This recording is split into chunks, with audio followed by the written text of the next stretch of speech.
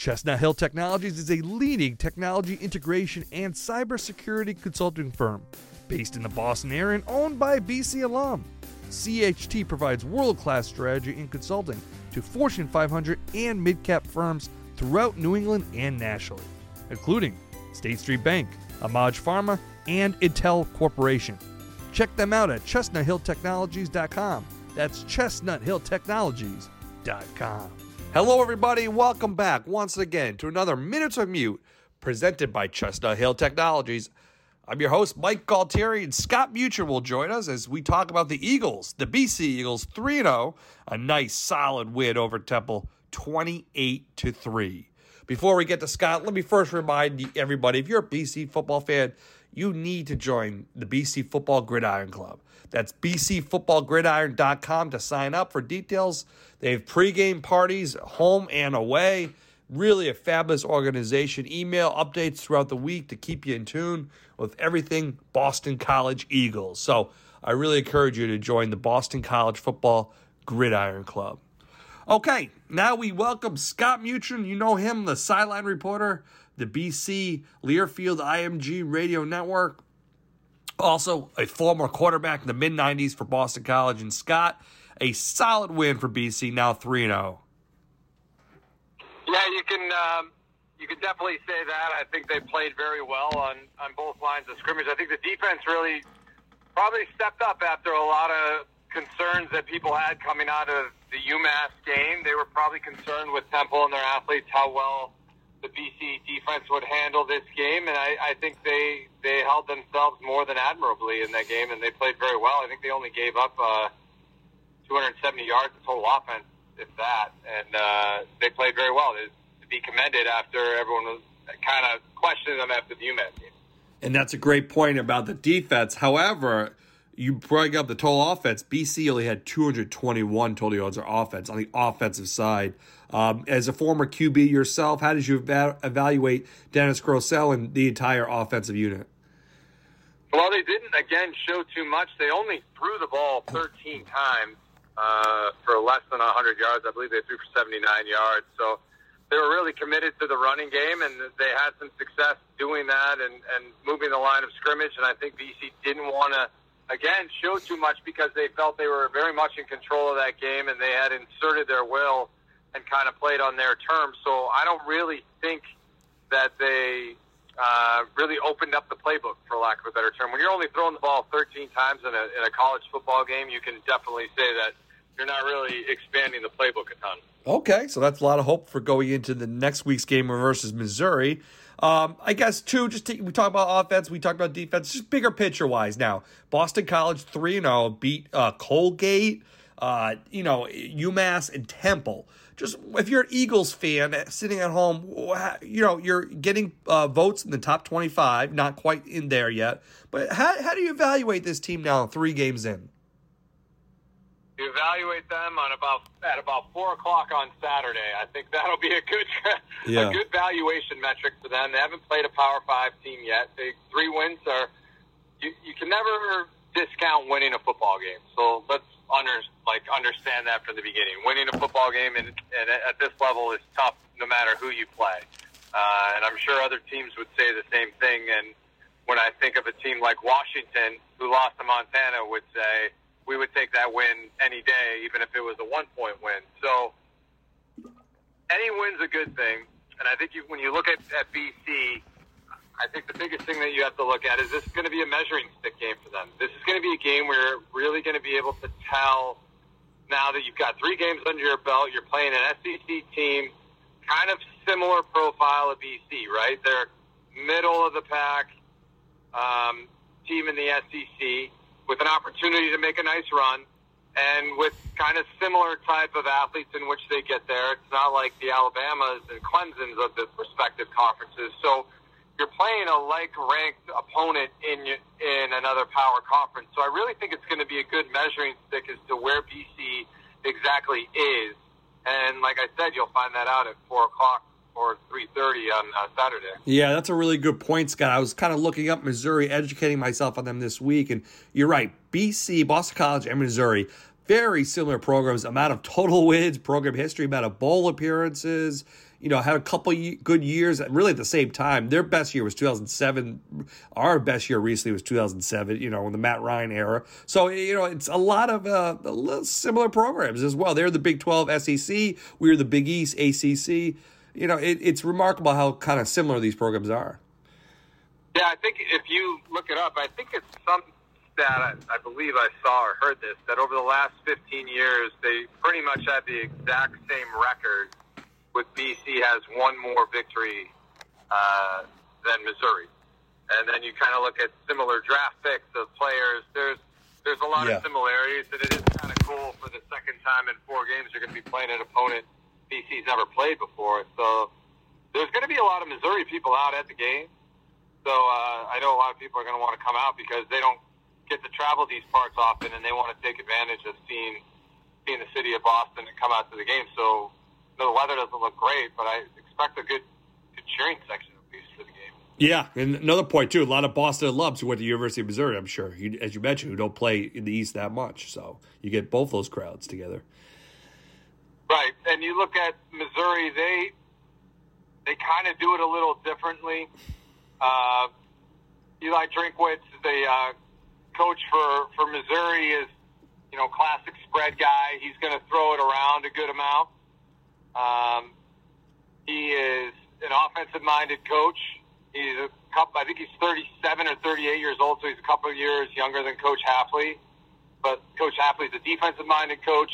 BC runs a little more of a pro kind of style set. So you're talking about, although they're similar in kind of the kids they recruit and some of their records, they do it in different ways. And it's going to be interesting to see which way prevails. Is it BC's power and strength over Missouri's kind of scheme and some athleticism? And it's going to be interesting to see the chess match and how each team tries to stop the other one's strength. How does Missouri handle the power running game? They've not done well defending the rush this year. BC, you can say, maybe struggles against the passing game, but it's going to be interesting to see how the chess match works out. I'm very interested to see how that goes. And Missouri has a pretty good quarterback in Connor Baselick, who's had a good year so far. I mean, he's only got 1 interception. I believe he's got 9 touchdowns, completing over 67% of his passes and throwing for 900 yards. So you're looking at a pretty talented guy who's you're throwing for 900 yards in 3 games. It doesn't take a lot of math majors to figure out how much he's throwing for a game. Yeah. So it's definitely going to be interesting to see who wins this kind of battle of will. He's 3rd in the SEC in passing so far this year. So you're right, really having a good year. And, I like to get your thoughts as we kind of wrap it up here and we preview Missouri. Jeff Hafley, Scott, how do you feel? You see him from the inside. How is the team reacting to him? They're 3-0. Is it all positive? Or do you think the team's getting a little ahead of themselves? Or, how do you read this team so far this season? The meat of the schedule, I should say. Chestnut Hill Technologies is a leading technology integration and cybersecurity consulting firm based in the Boston area and owned by a BC alum. CHT provides world-class strategy and consulting to Fortune 500 and mid-cap firms throughout New England and nationally, including State Street Bank, Amaj Pharma, and Intel Corporation. Check them out at ChestnutHillTechnologies.com. That's ChestnutHillTechnologies.com.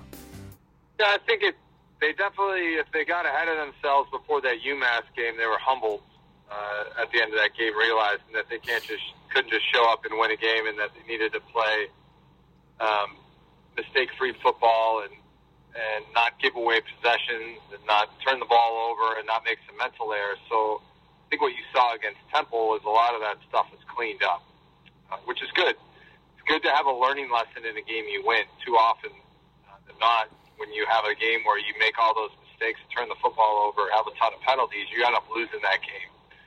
So I think Coach Hafley and the staff has done a good job. They're positive in how they go about their message. They're hard on them. They're hard on the players. They expect a lot out of them. They put a lot on their plates, but they love them too. And the one thing that Coach Hafley expresses and says a lot, I think, I don't think enough people kind of maybe hear this message or really understand what it means, but he really encourages them to play fearless and really to just go at it and be athletic and not be afraid of mistakes.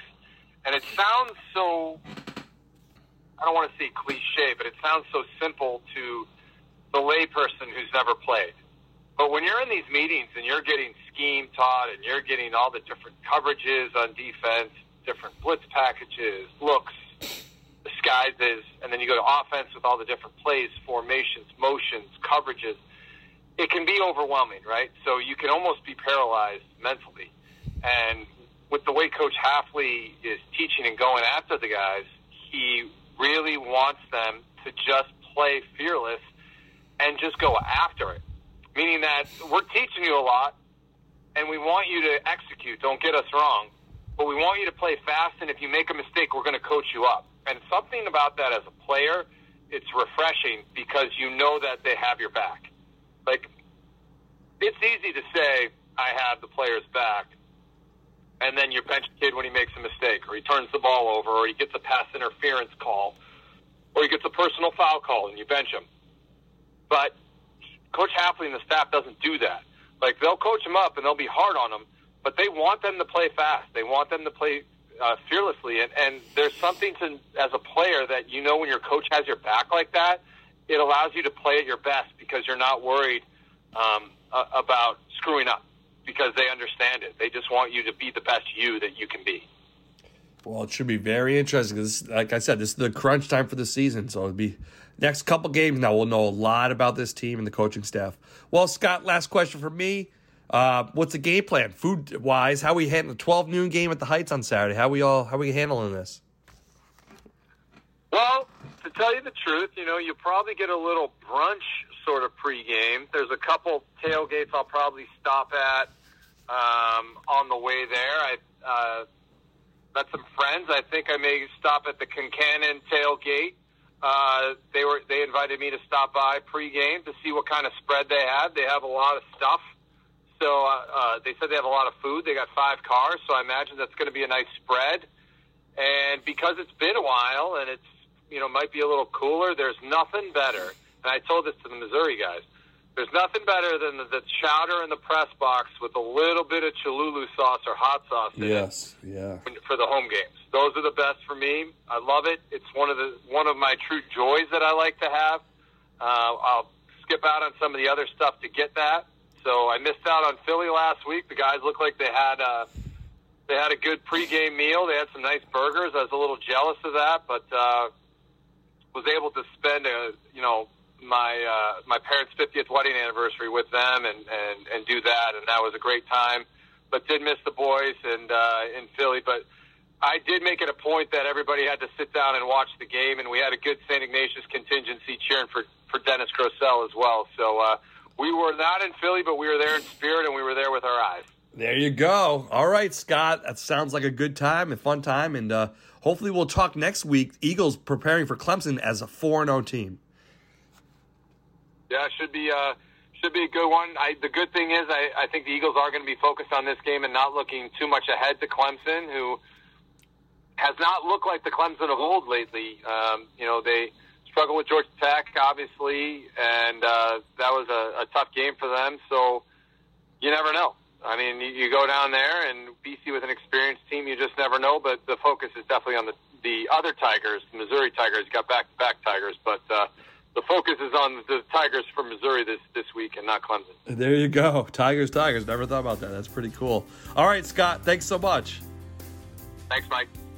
Chestnut Hill Technologies is a leading technology integration and cybersecurity consulting firm based in the Boston area and owned by BC alum.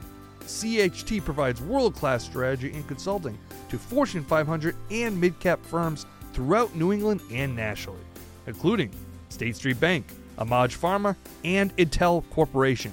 Check them out at ChestnutHillTechnologies.com. That's ChestnutHillTechnologies.com.